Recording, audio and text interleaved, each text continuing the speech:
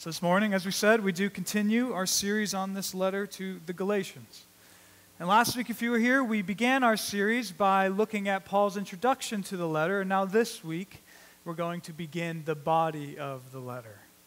And here, as we'll see, the Apostle Paul actually does something that he almost never does to start off a letter. Because as you might know, usually in Paul's letters, he opens up by giving a greeting. And then, to start off the body of the letter, he usually begins with a few statements of thanksgiving, right? Giving thanks to God for those he is writing to. So that's typical Paul. But here, in Galatians 1, as you probably just noticed in the scripture reading, there's no paragraph of thanksgiving. Instead, it's almost the opposite. Rather than thanks, he starts this letter off with a firm statement about the seriousness of false teaching and about what's going on with false teaching in Galatia. Which brings us then to how we're going to go through this paragraph this morning. So to get at what God's Word is saying to us, we're just going to have 3 questions about what is said here. 3 questions. Those will be our 3 sections, and we'll actually just simply reveal each question as we go. But that being said, right away then we will begin our first section on this paragraph. And here, our first question is going to be, what does it look like to turn from the true gospel? What does it look like to turn from the true gospel? And for this, we're going to be in verse 6 and 7, but we're going to start with just verse 6. So let's do that now. If you want to look down at your Bibles, Galatians 1, verse 6. I am astonished that you are so quickly deserting him who called you in the grace of Christ and are turning to a different gospel. So as you can see, the first thing Paul opens up with is how astonished he is at what's going on with these Galatians. And what is it that's going on? Well, as you can see, amazingly, astonishingly, people are turning from the true gospel of grace, and they're turning to a different gospel. Meaning they are no longer believing and loving and clinging to the true message of Jesus, and have fallen into believing a distorted message. But notice, and I think this is perhaps the most important thing Paul says in verse 6, notice it's not that Paul, analyzing all this, thinks that they're just going from idea number 1, the true gospel, to idea number 2, a false gospel.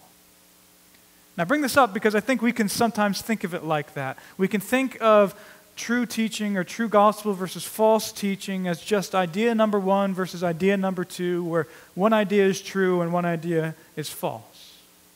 And in one sense, of course, that is true, because we know that the true gospel message of Jesus is rooted in reality and truth. Right? God is real, Jesus is real, he really came, he really saves. But that being said, notice, Paul says they aren't just leaving the idea of the true gospel behind. Instead, what's really going on is that they're, quote, deserting him. You can see that in verse 6.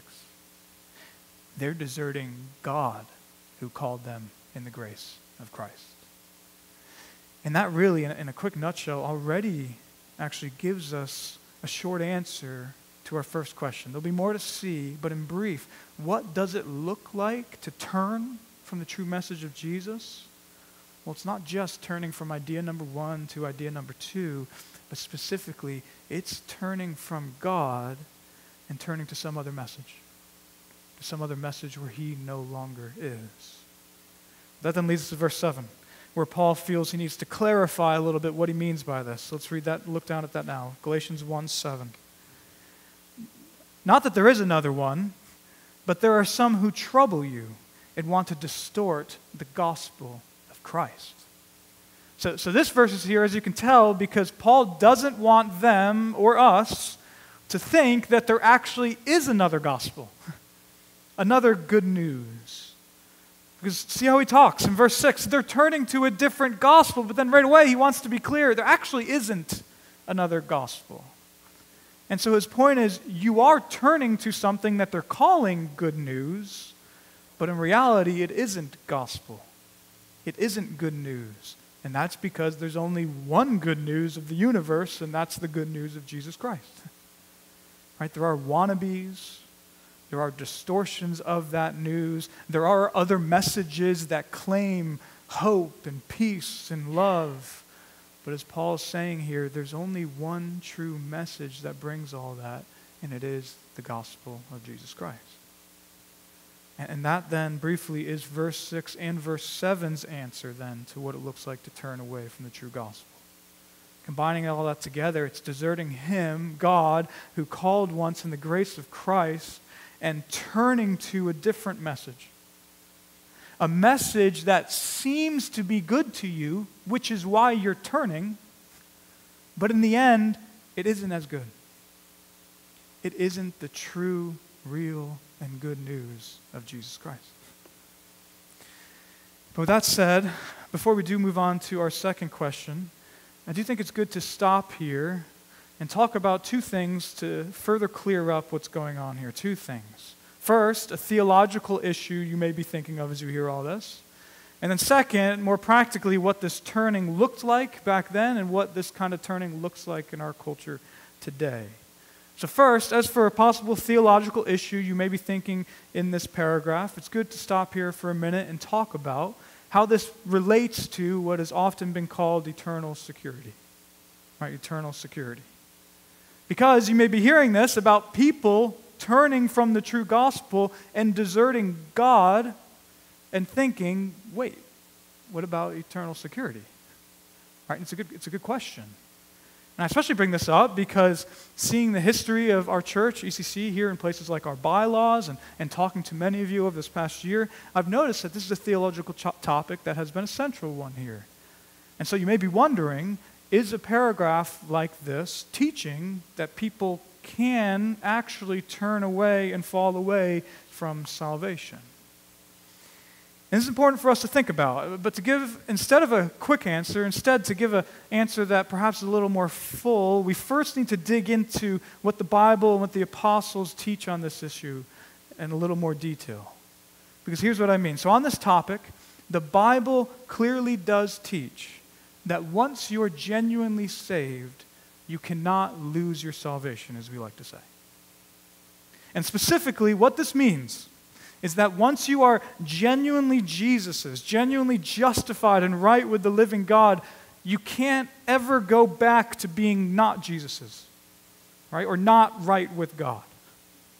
And we know this is true from famous places like Jesus in John 10, where he says that no one is able to snatch his sheep out of his hand. Or from the same Apostle Paul, like in Romans 8, where he's clear that each individual person who is ever justified, meaning right with God, will eventually be glorified, and so no one is lost along the way. And so God's word clearly does teach that, and it is a precious truth. And though, at the same exact time, God's word also then still does have a lot of warnings about falling away from God. And it's these that sometimes many talks of eternal security don't talk about as often, but we see turning like that here in Galatians 1. And we see all sorts of warnings about this throughout the whole book of Hebrews. And we see warnings about it in the Old Testament, in Jesus' teachings, in John and Peter's teachings, and elsewhere in Paul's writings. And so in summary, if you want to think about it this way, God's word is clear. On the one hand, we can never fall away from salvation, and yet also God's word is clear to us to say, don't fall away. Don't turn from Jesus.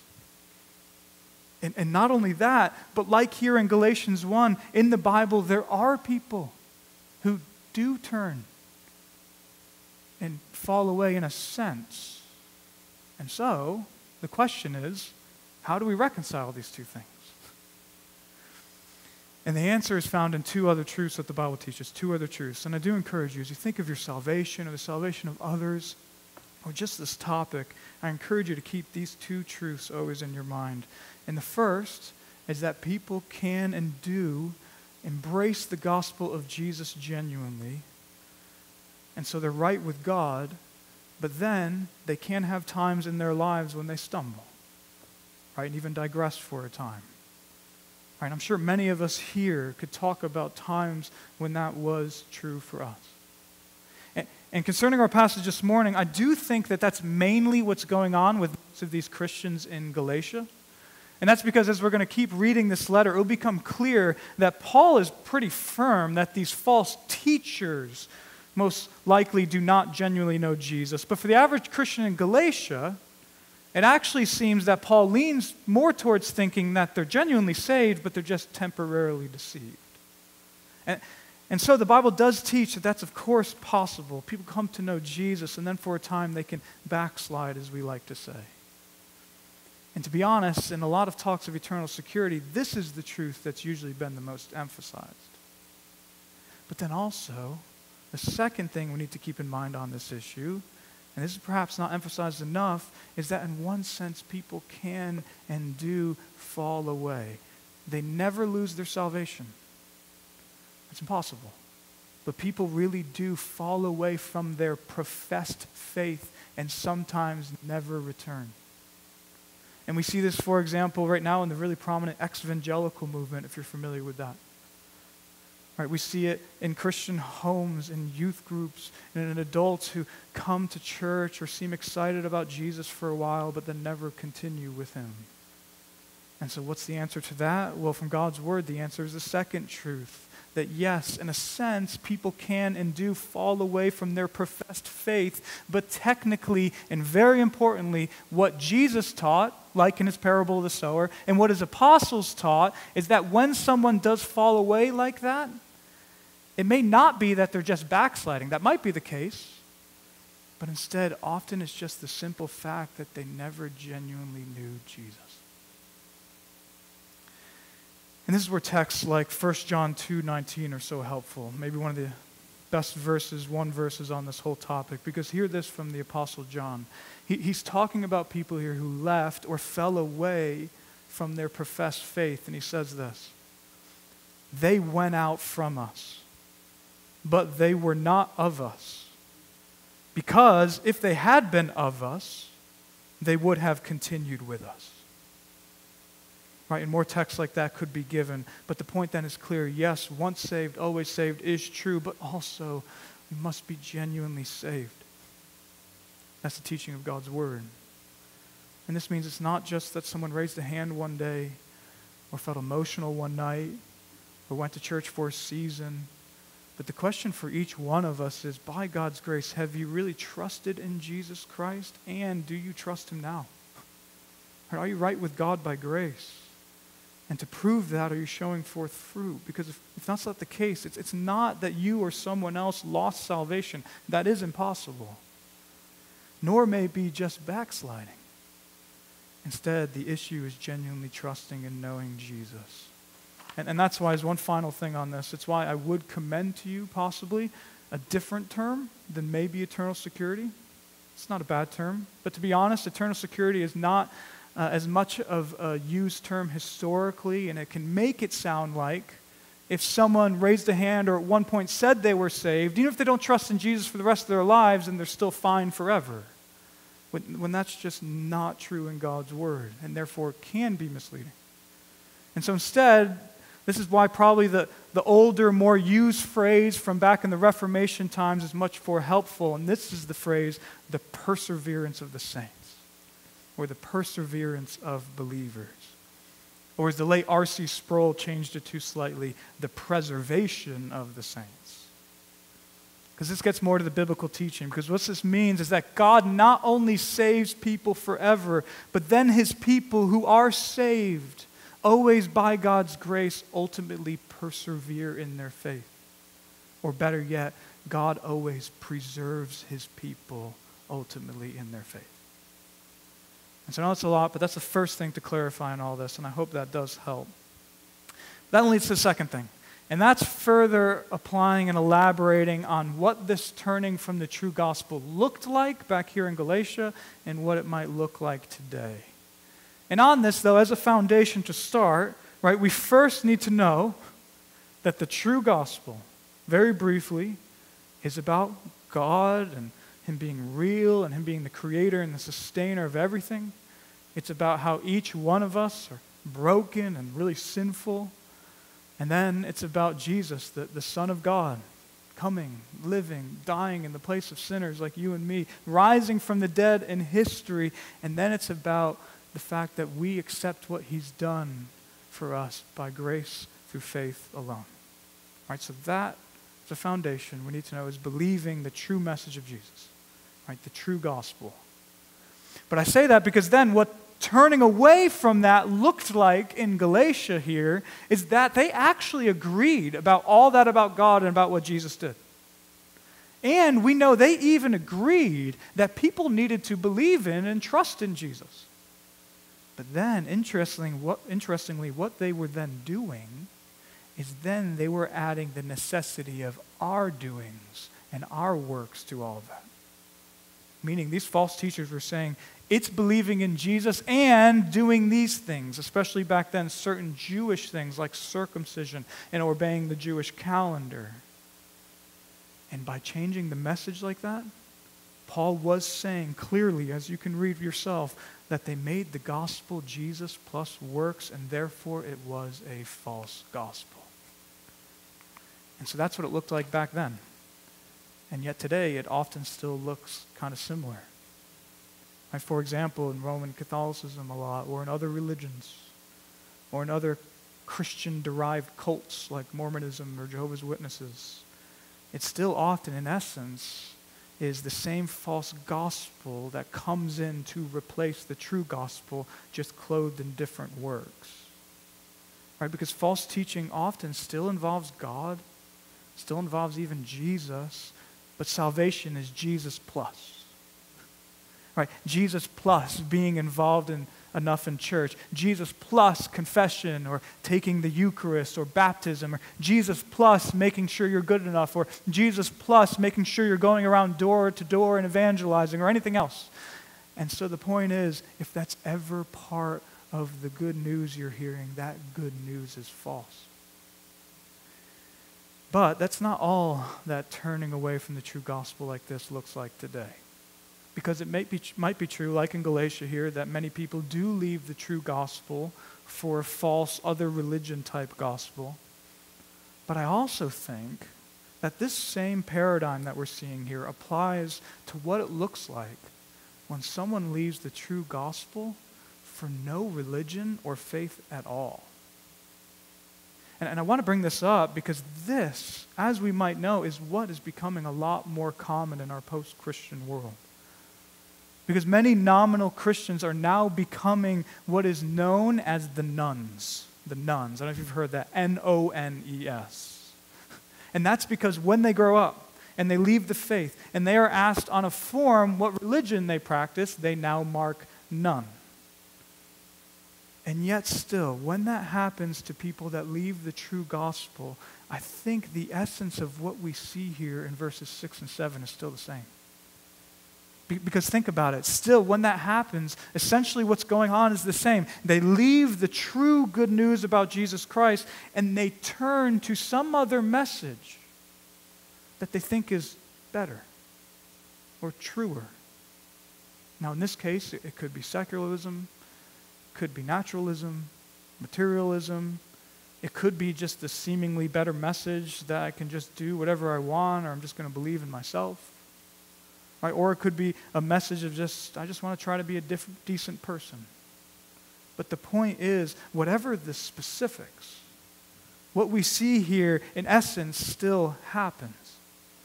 And that's why when you look at it, all of verses 6 and 7 here are so helpful. Because as we know, this happens.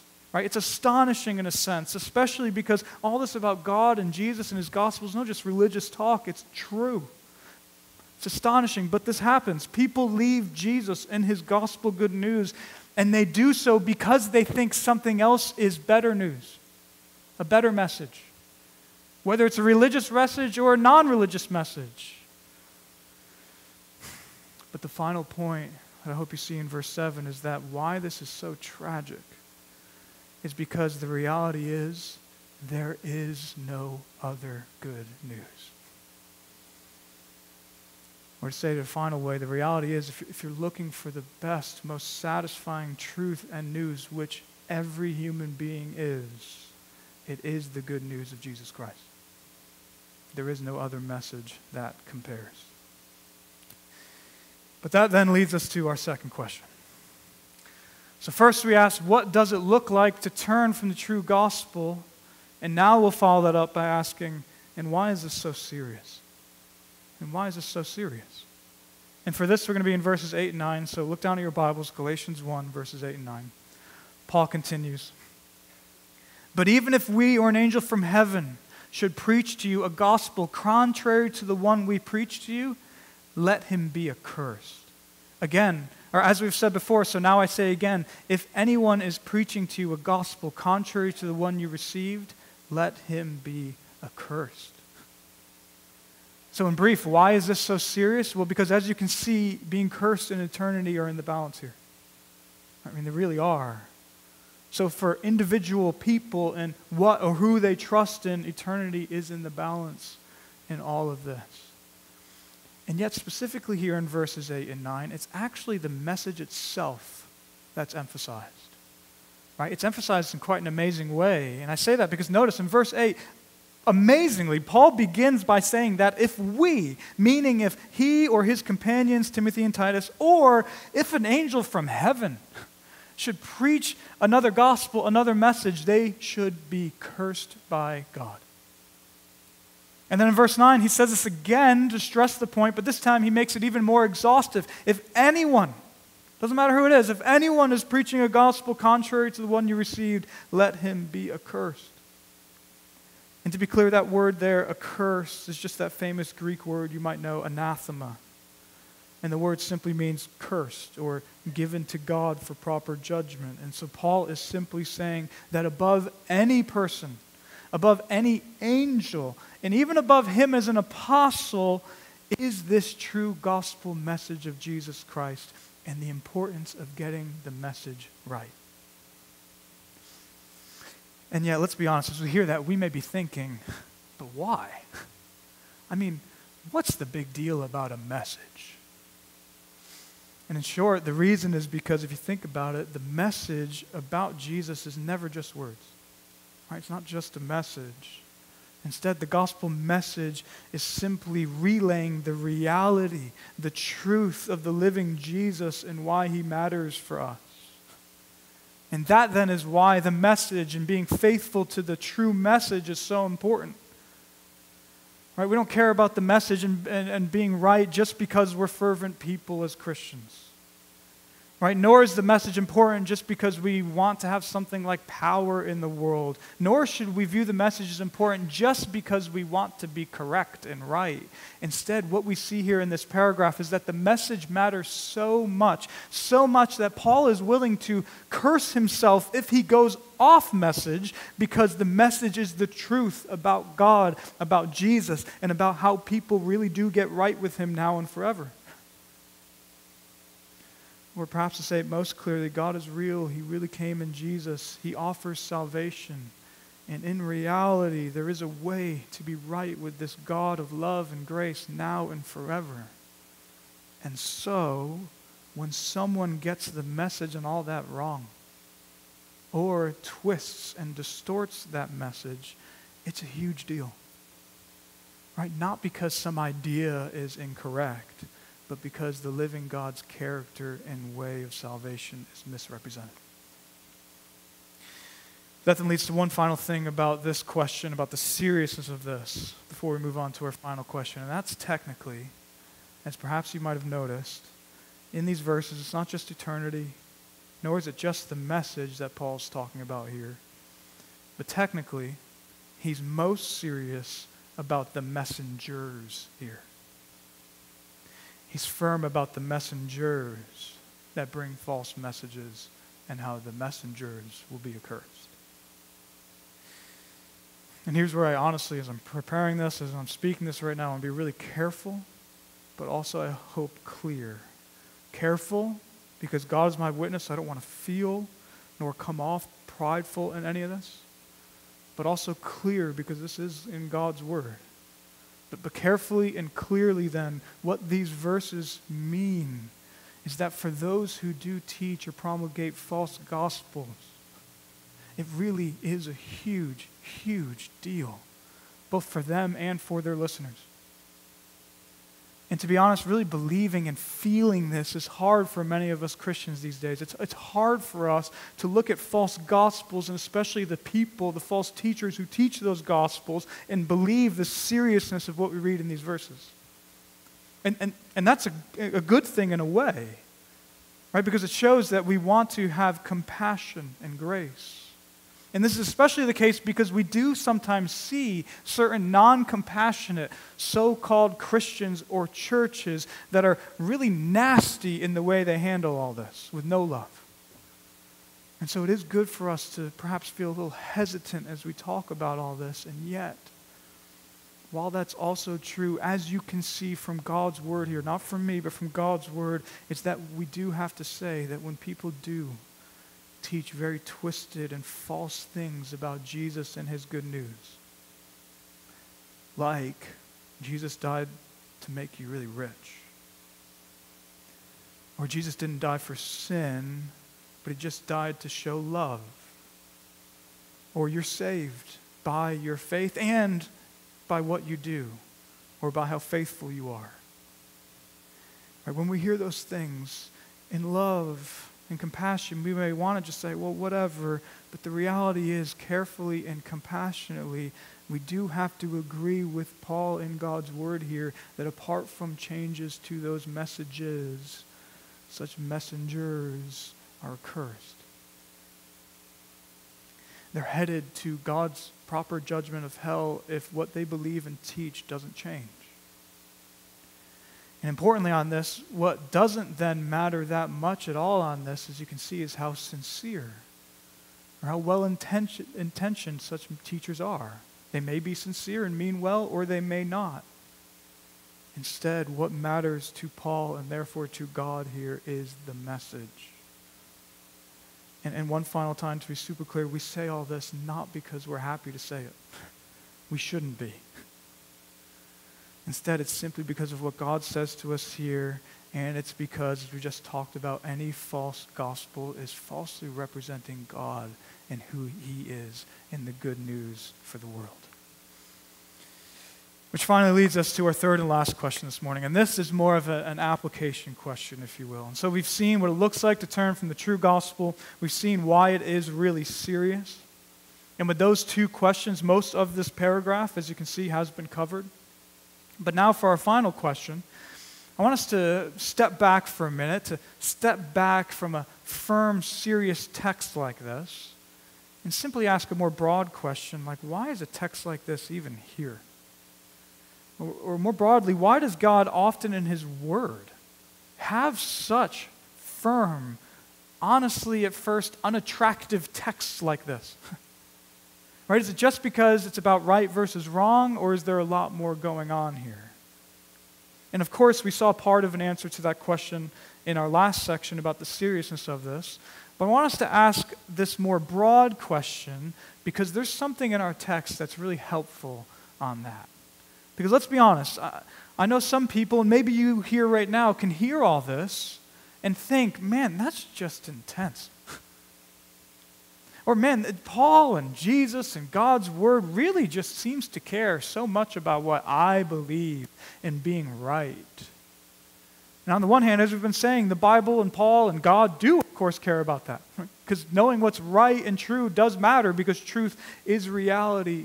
And yet, the reason I bring this final question up is because there's another reason why passages like this are in God's word, both in the Old Testament and the New Testament.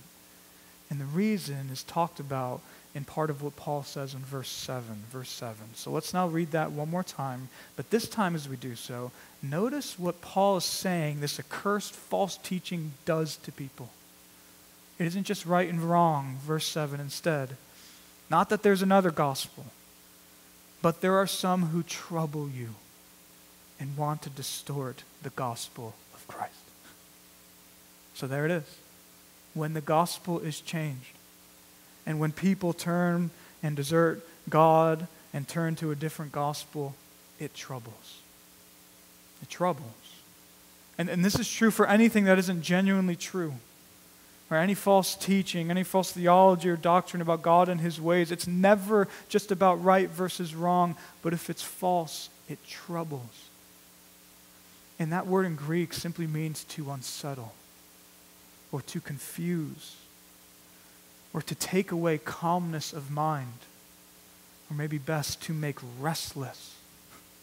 And so especially after Paul mentioning peace, if you remember from last week in verse 3, what this word talks about essentially is the opposite of peace. Because notice, peace comes from God and Jesus in the gospel in verses 3 and 5, but then right away in verses 6 through 9, when people turn from God's gospel to another message, it troubles them. And I think that's so important, right? Because this then shows us that how Paul and how God thinks about all what's going on here. Because in this paragraph, and really this whole book, the idea is, yes, a false teaching has come into this region. And in reality, though, it's not true, right? There's no other good news. And we may hear all that and just think it's about being right or having the correct message. But what we see here is that there's always so much more at stake than that. Instead, truth matters, yes, because our eternity is at stake, but also because being troubled versus having genuine peace with God is at stake. And that's always the case, therefore, for the seemingly intense part of God's Word. And that then really is why I want to ask this final question. Because the answer to why God is ever intense like this, the answer to why God has such a big book where he cares so much about truth and doctrine is always because of what we see hinted at here at verse 7.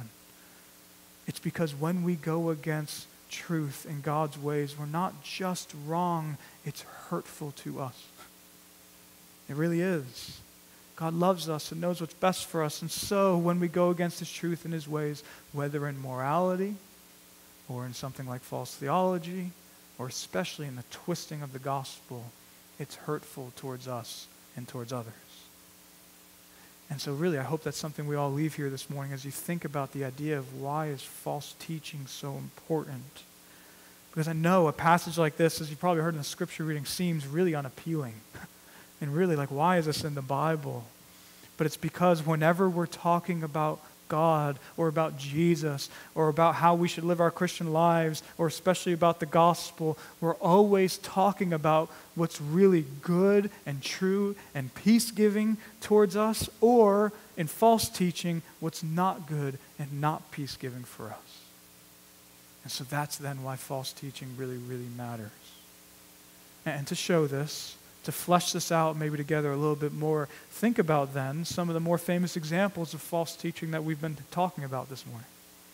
First, think about the false teaching that Jesus died really so he could make you wealthy or prosperous or have the certainty of being healed in this life or have your best life now, something which is often called the prosperity gospel or the health and wealth gospel. Think about that message. Why is that such an issue? Well, yes, it's because it's unbiblical and it's wrong and it really misrepresents who Jesus is, but also it's because it's so hurtful, so troubling. Because think about the millions who listen to that and are taught that and who therefore really believe it. Right? They believe that because they trust in Jesus, they should be rich or they should be healed. And so they live for and they put their hope in money. Or they sadly think that if they aren't rich or healed, they're just taught that they don't have enough faith. And so they're burdened with this strange, unbiblical guilt. And all along, it's the teachers of a message like that who get rich. It's awful. And so again, the point is that false teaching is never just wrong. It's always hurtful. And the same is true for the false gospel that can be perpetuated often in Catholic theology, which is, again, more like what we see in Galatia here. Because there, the false gospel, again, combines faith in Jesus and our works and how we're doing certain things to be right with God. And at first, again, especially in our culture, I know we might hear that and just be prone to think, I get that, but that doesn't seem to be that big of a deal. But again, think about how believing a wrong teaching like that is a big deal. Because again, it is unbiblical. It is incorrect, but it's so much more. Because being out of line with reality and the true message, it's hurtful. Because first, we could spend time to show how a teaching like that has led to the excessive institutionalization of the church. It has. And we can all look at over 1,000 years of history to see how much that has troubled millions of people. But then second, also think about the person who really believes that false teaching. People in their hearts who may want to trust Jesus and just be saved, but then they're also taught that they need to be so involved in the Catholic Church, or they need to make sure they confess and do enough penance, or they need to participate rightly in the Eucharist, or they need to do good enough works to make sure they're really on God's side. It hurts them. And we could say the same thing about cults like Mormonism and Jehovah's Witnesses and what they teach and how that troubles. Or we could say the same thing about strict legalistic churches that make knowing Jesus all about just following rules. And we could say the same thing about false teachings that take sin out of the gospel and say that God is just simply loves and he just wants us to be loving people. Because in the end, in all of those cases, once again, what happens in any false teaching isn't that it's just unbiblical and wrong, but it troubles. Now, it may seem appealing at first. That's why people believe them. Right? Like the idea of trusting in Jesus will guarantee my healing. Or I like the idea that I get to contribute to my salvation. So they may seem appealing, but being false, being not the true good news, they always trouble. And so I know we're emphasizing this, but one last time so we really get it. False teaching is not just wrong, but it really troubles people. And that's why the tenor of this paragraph is the way it is. Because this is a big deal. Because Jesus hates false teaching. And why? Because Jesus loves people. And so that's our text in Galatians 1. As a result of this, for us then here, this morning, the application for all this is pretty clear. Right? And you can see it in the title that I've decided the title of this message in your bulletin. It's simple. Don't desert him. Keep believing the true gospel. Meaning, believe in Jesus and stick to the true gospel. Watch out for false gospels and false teachings. And do this not just because you want to make sure you're right, but because eternity and your peace and the good of others is at stake. And so very practically, brother and sister in the Lord, keep believing that God is real. Right? Keep believing that he's three persons in one. Keep clinging to the historical truth that Jesus, the Son of God, came, lived, died in the place of sinners like you and me. That he physically rose from the dead on that day 2,000 years ago in history. That he's coming back one day, and that all we do to receive all that is trust him. That's the gospel. And anything that goes away from that, watch out for. And as a quick side note on this, as we really do come to a close, I really do encourage you and myself to try to remember this. Even maybe try to really remember this specific passage in God's Word. To really remember the importance of the true gospel and that in our universe there is no equally good news for us or for the world. And I say that because let's be honest, when we're less clear-minded than we might be right now in church, or when the world or some other competing message is surrounding us, whether this week, this year, or 10 or 20 or 30 years from now, we might really feel this pull away from God and his message. Or each of us in the future may be lured to believe that there's actually something better than this. A better, different good news.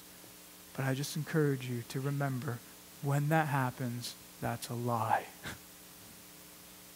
Because the truth is, there isn't. In our world and in our lives, there is no other gospel. No better news. So brothers and sisters, let's keep trusting the true gospel now and until Jesus returns or calls us home. And if you're here and you haven't trusted in Jesus before, you've heard the gospel, I encourage you to trust in him even this morning. Or if you're here and you realize you have started to believe some other gospel message, whether it's a religious message or a not religious message, I do encourage you this morning, come back to Christ. All because Jesus' good news is not only true, but it is what gives us joy and peace now and forever. Let's pray.